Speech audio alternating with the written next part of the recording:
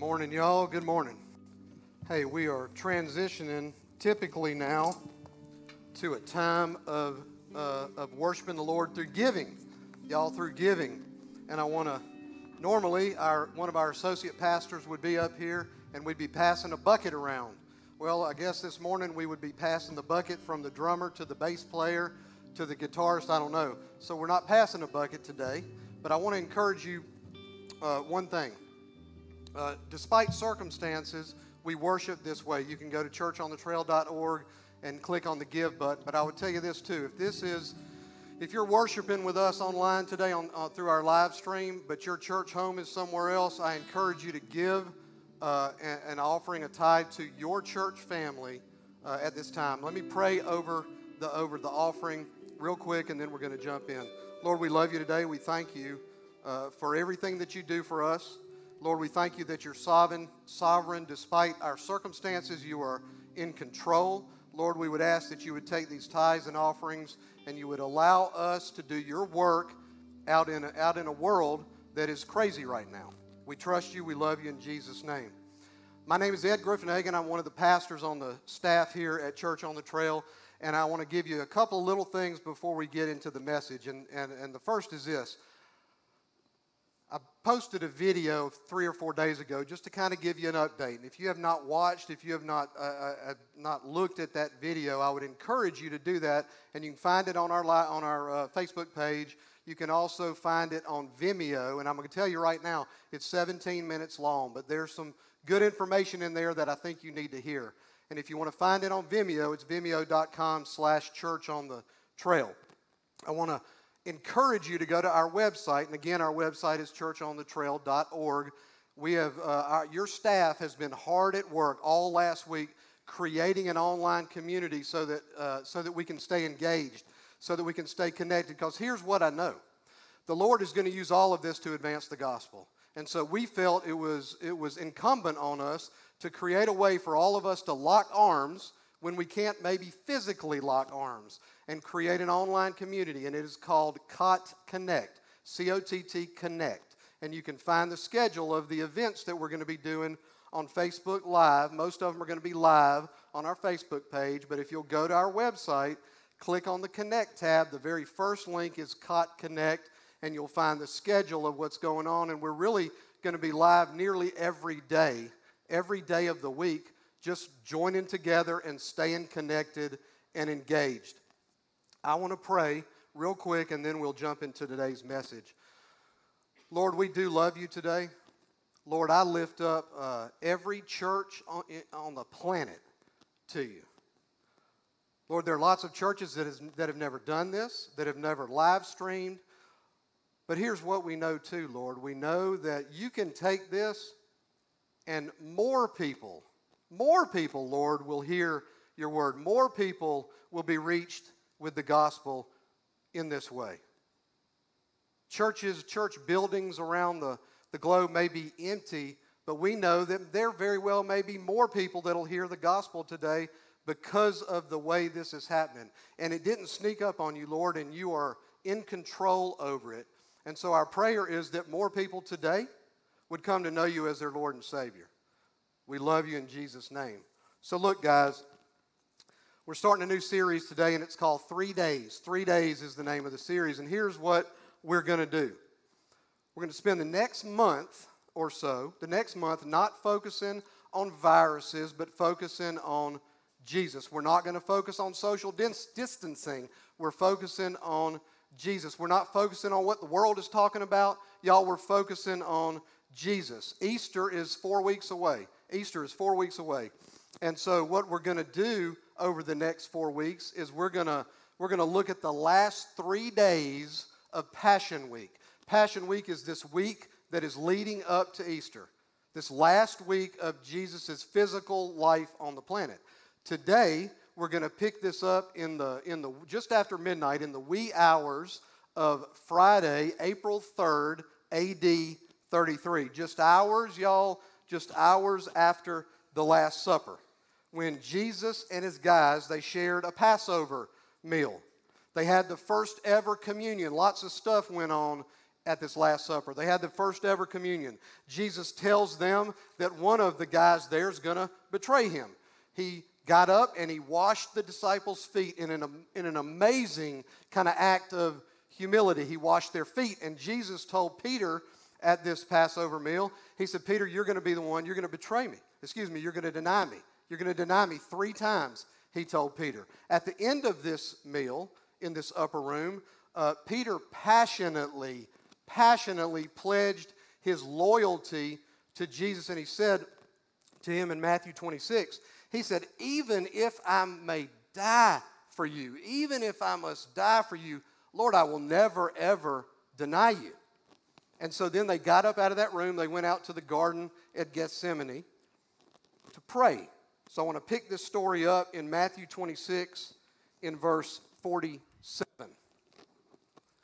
While he, Jesus, was still speaking, Judas came, one of the 12, and with him a great crowd with swords and clubs from the chief priests and the elders of the people. Now the betrayer had given them a sign, saying, the one I will kiss is the man. Seize him. And he came up to Jesus at once and said, greetings, Rabbi. And he kissed him.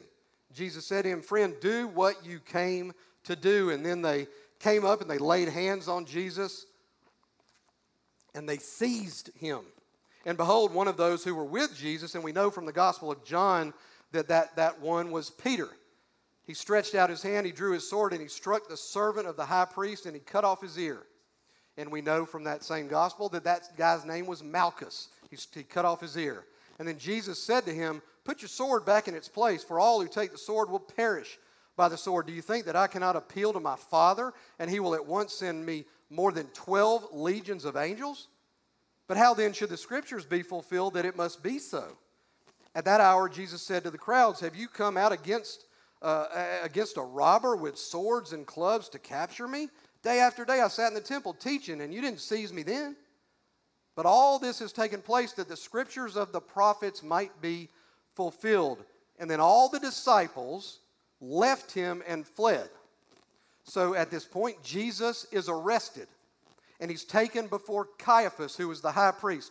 Caiaphas wasn't one of the Roman prefects or a governor. Caiaphas was the high priest. And so Jesus is taken in front of him. Caiaphas, along with the Sanhedrin. The Sanhedrin is the council. The council is the Pharisees and the Sadducees. It's like the city council, the city government. And Jesus is taken before them. And then the text tells us in verse 58, it says, and Peter was following him. He's following Jesus at a distance, as far as the courtyard of the high priest. And going inside, he didn't go inside the building, he went inside the courtyard. He sat with the guards to see the end. And so Caiaphas, the high priest, asked Jesus if he is the Christ. And Jesus boldly confesses in verse 64. He says, you have said so, but I tell you, from now on you will see the Son of Man seated at the right hand of power and coming on the clouds of heaven. The high priest and the people, the Sanhedrin, the council, they flip out. I'm telling y'all, man, they flip out. And they scream that he deserves death. Kill him, they're saying. Remember now, Peter is sort of lurking in the shadows at this point as all this stuff is going down. And he can hear what's going down, but he's kind of hiding back in the background. And so I'm sure that when Caiaphas asked Jesus if he is the Christ, Peter's mind went back to when Jesus asked Peter, who do you say that I am? And Peter said, well, you are the Christ. You are the Son of the living God. Peter's mind starts playing that through. So the high priest and them, they're flipping out. They say, kill him. And so now we're coming to the text that I want us to dive into today, and that's verses 69 through 75 of Matthew 26. It's this night. It's kind of in the middle of the night. Verse 69.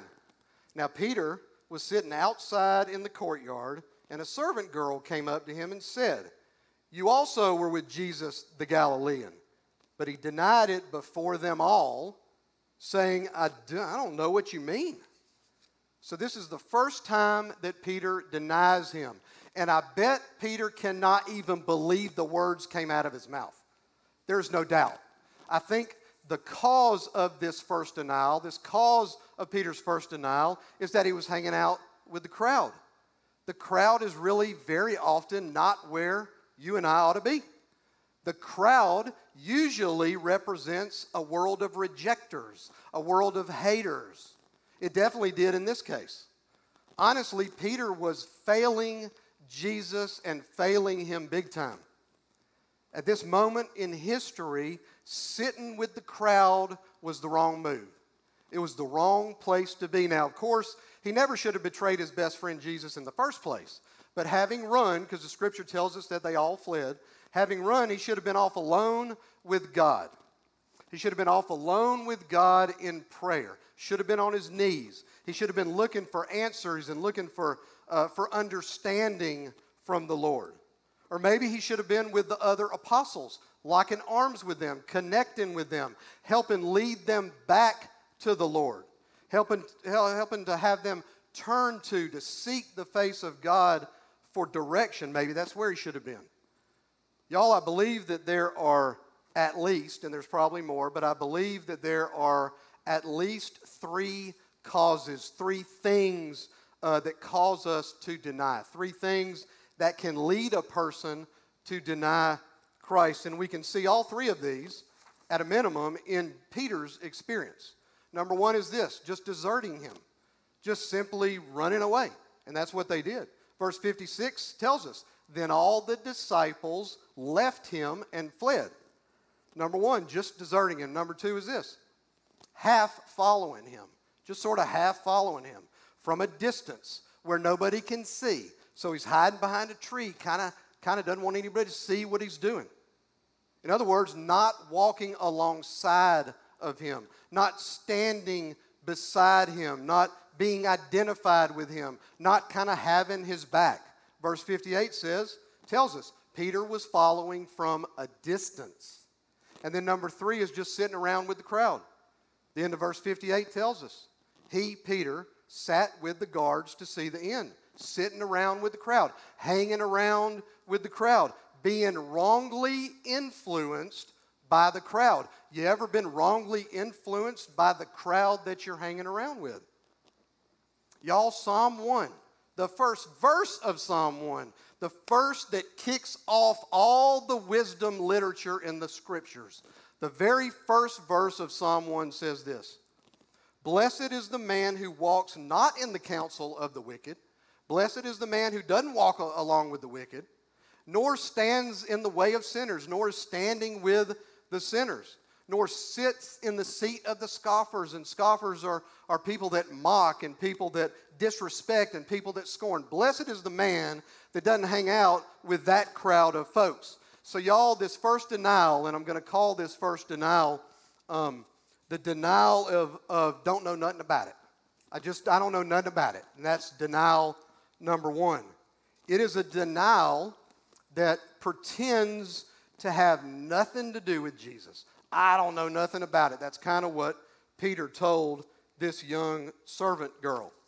John 15 tells us that John was there as well, that this servant girl was the one that kept watch at the door and that she knew John and let Peter come in. Apparently, John asked her if Peter could come in with him, and she said to Peter, you also were with Jesus the Galilean. And I don't really read this, y'all. I don't read this as really like an accusation. I read it really like she is saying, oh, I know you. You're a friend of John's. You were with this Jesus guy too. It doesn't seem like there was a threat in there. It was just oh, I know y'all. Y'all come on in. So it doesn't seem like there's a threat, but Peter acts clueless, like completely clueless. His exact words are, I do not know what you mean. I don't know what you mean. He pretended, y'all, to have no earthly idea what this woman was talking about. Verse 15 of 1 Peter chapter 3 says this. Now think about this, though. Peter wrote these words about 30 years later after this night. You think he was thinking about that night when he wrote these words in 1 Peter chapter 3. He wrote, in your hearts, honor Christ the Lord as holy. So now he's saying Christ the Lord is holy 30 years later. He says, always being prepared to make a defense to anyone. Was he making a defense that night? No, he wasn't. But 30 years later, he writes these words. Be prepared to make a defense to anyone who asks you for a reason for the hope that is in you. Let me give y'all a thought. Pretending is one of the sins that has hounded man for years, for 1,000 years. We're asked if we think something, and we do, but we deny it. We're asked if we know something, and we do, but we deny it. We're asked if we fear something, and we do, but we deny it. We're asked if we did something, and we did, but we deny it. So this first denial is this denial of I don't know nothing about it. And so that is what Peter pretended in that moment. Pushing ahead, verse 71. And when he went out to the entrance of this courtyard, another servant girl saw him, and she said to the bystanders, so she's talking to the bystanders, this man, pointing at Peter, was with Jesus of Nazareth. And again, he denied it, but he denied it with an oath. He said, I don't know the man. I don't know the man. So here, the second denial is a denial by oath. This is a stronger denial, y'all. He says, I promise, like on a stack of Bibles, I do not know this man. So this charge is made by another servant girl, but it definitely sounds a little more like an accusation. Like she is pointing at Jesus, but she's looking at the crowd, and she's talking to them, looking at the crowd of what the text calls bystanders, and it was probably a bunch of them, and she's like, hey y'all, that guy was with Jesus, that guy. And you know what? Realistically, it was true. Peter was an apostle. Peter was one of Jesus' guys. In fact, he was supposed to be the leader of all of Jesus' guys. I mean, again, Matthew 16, Peter was the one that professed that Jesus was the Christ, that he was the Son of the living God. Peter is the one who earlier in this chapter swore absolute loyalty to Jesus, and he said he would never, ever deny him, even if it meant death. Just hours earlier, this oath thing that this text is talking about, it's a big deal. Because here's the way that you and I would understand this. And forgive me for the way I'm going to say it, but this is the way I understand what Peter said. He said, I swear to God I don't know this man. That's what Peter said. And there is a strong, strong warning in there for me and you. A strong warning of how fear and how self-protection and how selfishness and self-preservation can so quickly, y'all, quickly lead us into betrayal and sin. Just look at Peter's life so far up to this point. Peter was Jesus' best friend. I have no doubt that Jesus was Peter's best friend. And Peter was Jesus' best friend. Peter was a strong, strong disciple. Peter knew and Peter had trusted Christ as the Messiah. Peter made just super powerful professions of loyalty to Jesus. Peter's the one that jumped up and whacked off Malchus's ear in the garden. Peter had just like a few hours earlier, y'all, just a few hours earlier, he had taken part in the very, very first communion. Peter had left everything that he knew to follow Jesus. He left his dad. He left his business, dropped it like a hot potato and followed Jesus. And then he denied even knowing him like 10 minutes later. I don't know, maybe it was the crowd.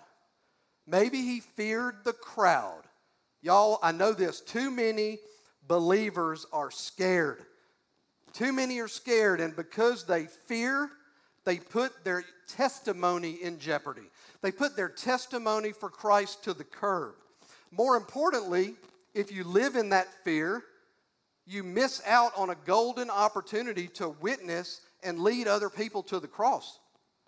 Do you today, y'all? Do you fear embarrassment? Do you fear ridicule? Do you fear position or power or authority? Or do you fear your friends? Or do you fear your family?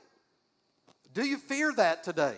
So the second denial is a denial by oath. Now the third one is a denial by curse. We're going to call it a denial by curse. Check out verses 73 and 4. After a little while, and the Gospel of Luke tells us that little while was about an hour. So after a little while, the bystanders, now it's the bystanders, this crowd of people, they came up to Peter. Certainly you too are one of them, for your accent betrays you. Then he, Peter, began to invoke a curse on himself and swear, I don't know this man. And maybe, y'all, this is the worst one of all. Now we got a crowd that comes up and they lay a charge on him. And this third charge was a little bit different than the first two. Peter was no longer really being charged with having been with Jesus. Now he's being charged with you're one of those people. You ever heard people say that? You're one of them. You're one of them people. In this case, you're one of those disciples. And it was the southern accent. No, check that. It was the northern accent that gave him away. Because Peter, he was from Galilee, and Galilee is to the north in Israel. Curse. Curse is the word that's used in these two verses. And it means to call down divine punishment if what is said is not true. And so here's what I hear in these verses. You're one of those people. I can tell by that stupid accent you got. That's what the crowd said. And Peter said, let God strike me dead with lightning right now if I'm lying. I absolutely don't know this man. I swear to God I don't. Kill me right now if I do. That's what Peter said. That's the way we can understand this. And so with each of these denials, Peter got more emphatic, because I'm pretty sure that with each question, Peter got a little more scared. And so Peter chose the path of expedience instead of faithfulness. Y'all write that down. Don't choose the path of expedience rather than faithfulness. Peter was being paralyzed by the fear of man rather than the fear of the Lord. Hey man, I get it. Like, I understand it. Because the truth is, I hope, and I pray that if the terrorist has a knife at my throat, that I will have the faith and the guts to spit in his face. I hope that and I pray that. Here's a thought. Sin begot sin, begot sin, begot sin. In other words, sin causes me and you to decay, to deteriorate. It causes us to devolve and to deteriorate more and more and more. Just think about the cascading effects of these three little short passages. Peter's first denial, he just pretended ignorance, don't know nothing about it. He just plays dumb, simply sin. Peter's second denial, he really committed apostasy. He falsely swore to God on a stack of Bibles. And then this third denial, he committed blasphemy. He called down a dang curse on himself from the heavens. Now, rest of verse 74 and 5. And immediately the rooster crowed. And Peter remembered the saying of Jesus, before the rooster crows, you will deny me 3 times. And he went out and he wept bitterly. Praise God, y'all, that there is a remedy for denial. There is a cure for denial. There's a medicine for denial. It's repentance. It's repentance. I believe there was sort of 3 steps in Peter's road to repentance. Number 1 is this: remembering the Lord's words. And the Lord's words to Peter were like, bro, before that rooster crows, not 1, not 2, not 3 times, you will deny me. You will deny me. Before that rooster crows, you're going to deny me, not once, not twice, but 3 times. And then Luke adds 8 words, the Gospel of Luke in chapter 22. He adds 8 super critical words to this. Verse 61 of Luke 22. Right prior to this, he says, and the Lord turned and looked at Peter. So I want y'all to imagine this scene. Peter says, Lord, strike me dead right now if I'm lying. I absolutely don't know this man. Y'all, you got to think that Peter is standing there covered up in guilt, covered up in shame, covered up in disgrace. Everything that he thought he knew about himself. All of the self-confidence, all of the belief in his undying loyalty to his master. It had all been wrecked, and it was laying there in a pile of ruin. He sees himself as a failure. He sees himself as a liar. He sees himself as a traitor, and one that has gone so far as to call down God's wrath on himself in denying the Messiah just to save his own skin. And in that moment, he looks up at just the right time. And Jesus looks at him at just the right time. Peter locks eyes with the God of the universe. And y'all, the word that Luke uses for looked, it doesn't mean like Jesus looked out through the many blinds and he saw Peter across the courtyard. No, that's not what it means. That word means that he gazed deeply into Peter's eyes. Intimately, he pierced into Peter's heart and mind and soul. The Lord's eyes were fixed on Peter. Can't you imagine that, like this movie, like if it was a Spielberg production, that Peter's whole relationship, his entire relationship with Jesus is flashing around his mind.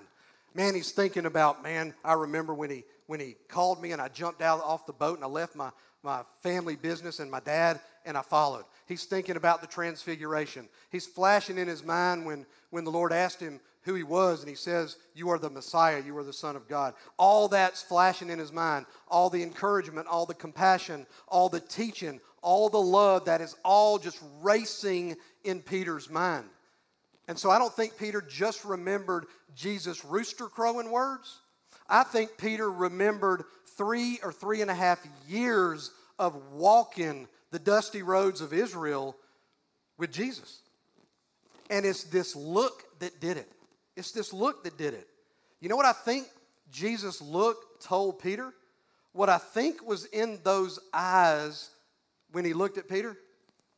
I believe that Jesus' look was screaming that he had not forgotten Peter.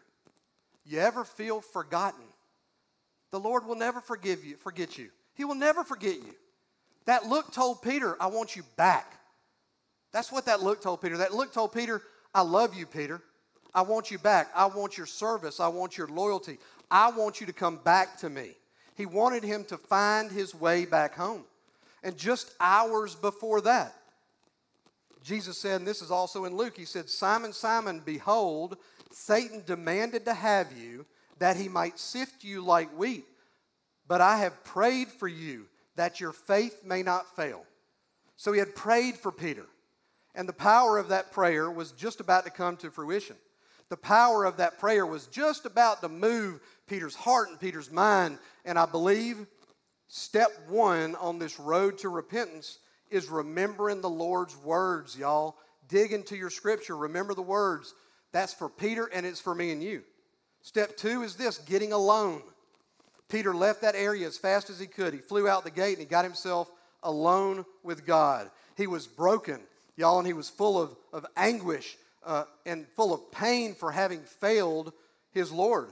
The Bible says he went out and wept bitterly. He is sobbing. That's what that word means. Wailing bitterly. Step two then is getting alone and getting on your knees.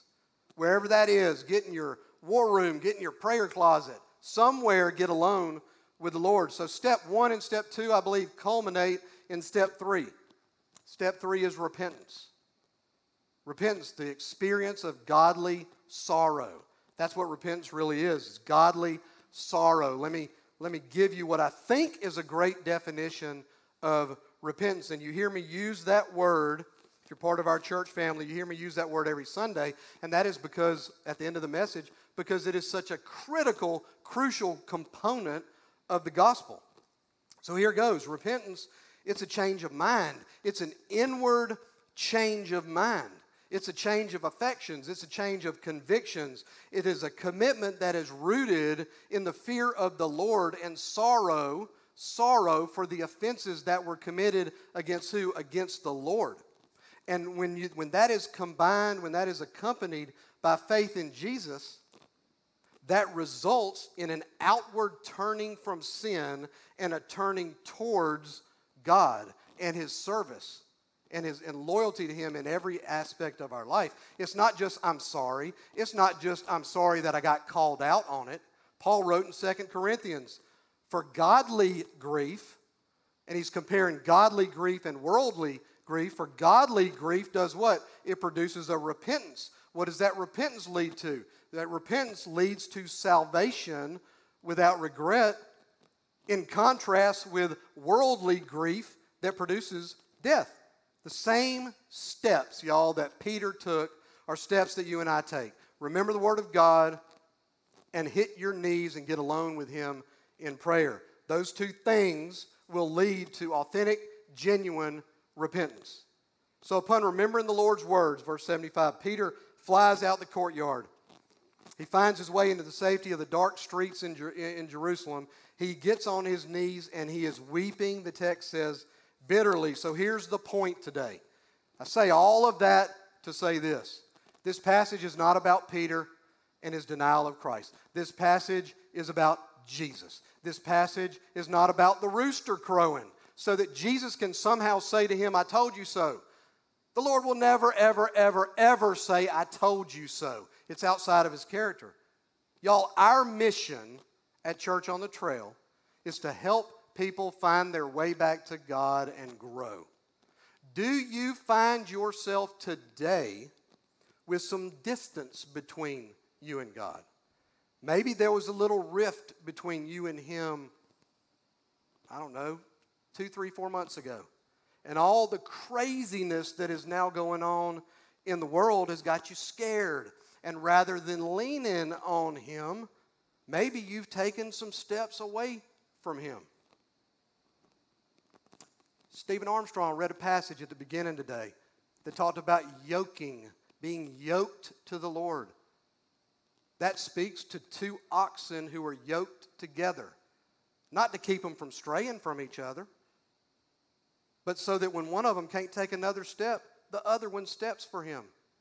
That is what we're talking about. You may have leaned away from Him instead of leaning in to Him. I don't know, maybe the fear has caused you to sin like it did Peter. I don't know, but I know this.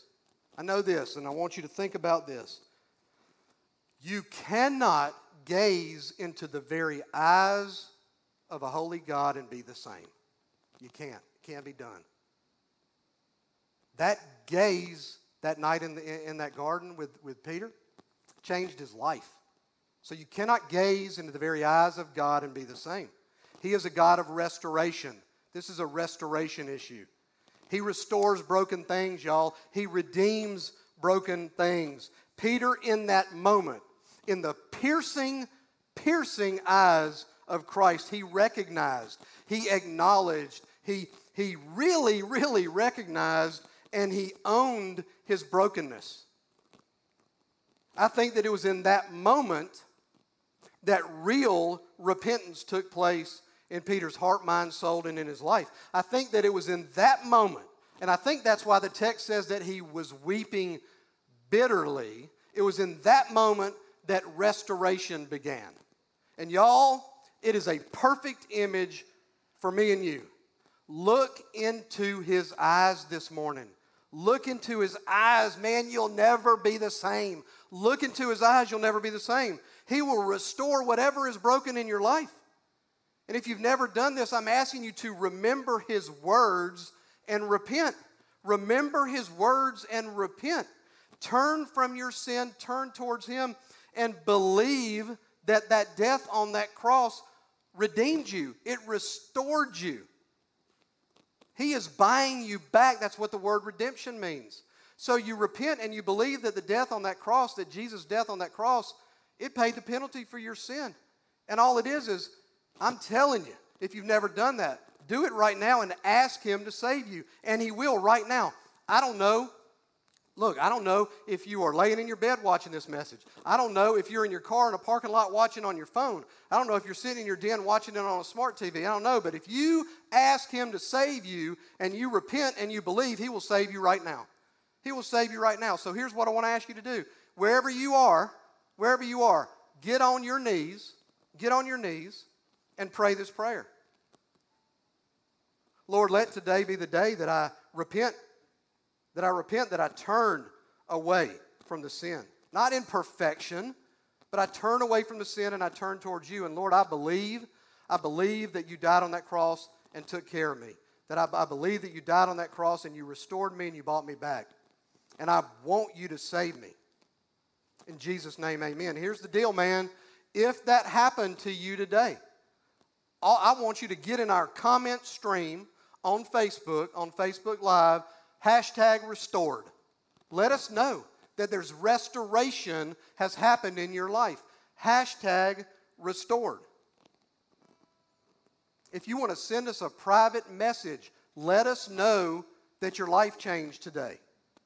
You can comment in the stream or you can do it on a private message, but we want to walk this journey with you, so let us know. I want to close us out this morning, I think, with something that of all people, Peter wrote again in 1 Peter. And he wrote this again about 30 years after this night. And I want you to think about these words that Peter wrote. I want you to think about, was he thinking about that night as he writes these words? It's 1 Peter chapter 5, and it starts in verse 6. And I want to read this to you.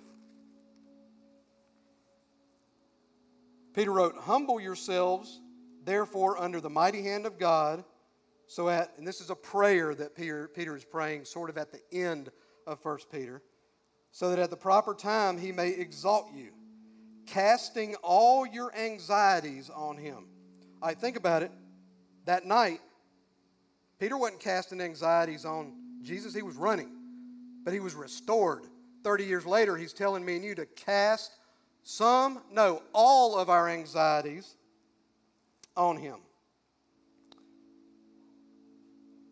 Because why? Because he cares for you. You think in those piercing eyes of Christ when he looked at Peter, he was telling Peter, "I love you, Peter. I care for you." And he's telling you that today as well, because he cares for you. He says, "Be sober-minded, be watchful. Your adversary, the devil, prowls around like a roaring lion, seeking someone to devour." You think Peter thought about the prayer that Jesus prayed for him that night about the devil? He says, resist the devil. Firm in your faith, knowing that the same kinds of suffering are being experienced by your brotherhood throughout the world. And after you have suffered a little while, and the God of all grace. Man, Peter knew grace. After that night, Peter knew grace. So the God of all grace, who has called you to his eternal glory in Christ, will himself do what? The God of all grace will himself restore, confirm, strengthen, and establish you. Peter says, to him be the dominion forever and ever. Amen. Lord, let today be a day of restoration in this country. Lord, let today be a day of revival in this country. Lord, what the devil meant for evil, you meant for good. We trust that you can take all of this. Lord, we pray for bandwidth.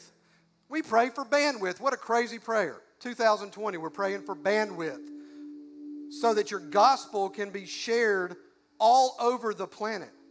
And so, Lord, again, I lift up the churches all over our country, all over the world, that your name will be proclaimed, not just to proclaim your name, Lord, so that you will restore people, so that you will redeem people. Lord, my prayer is that there will be a wave today of people on their knees. Because if there is a wave today of people on their knees, you will be restoring millions today. We love you, and it's in Jesus' name, amen.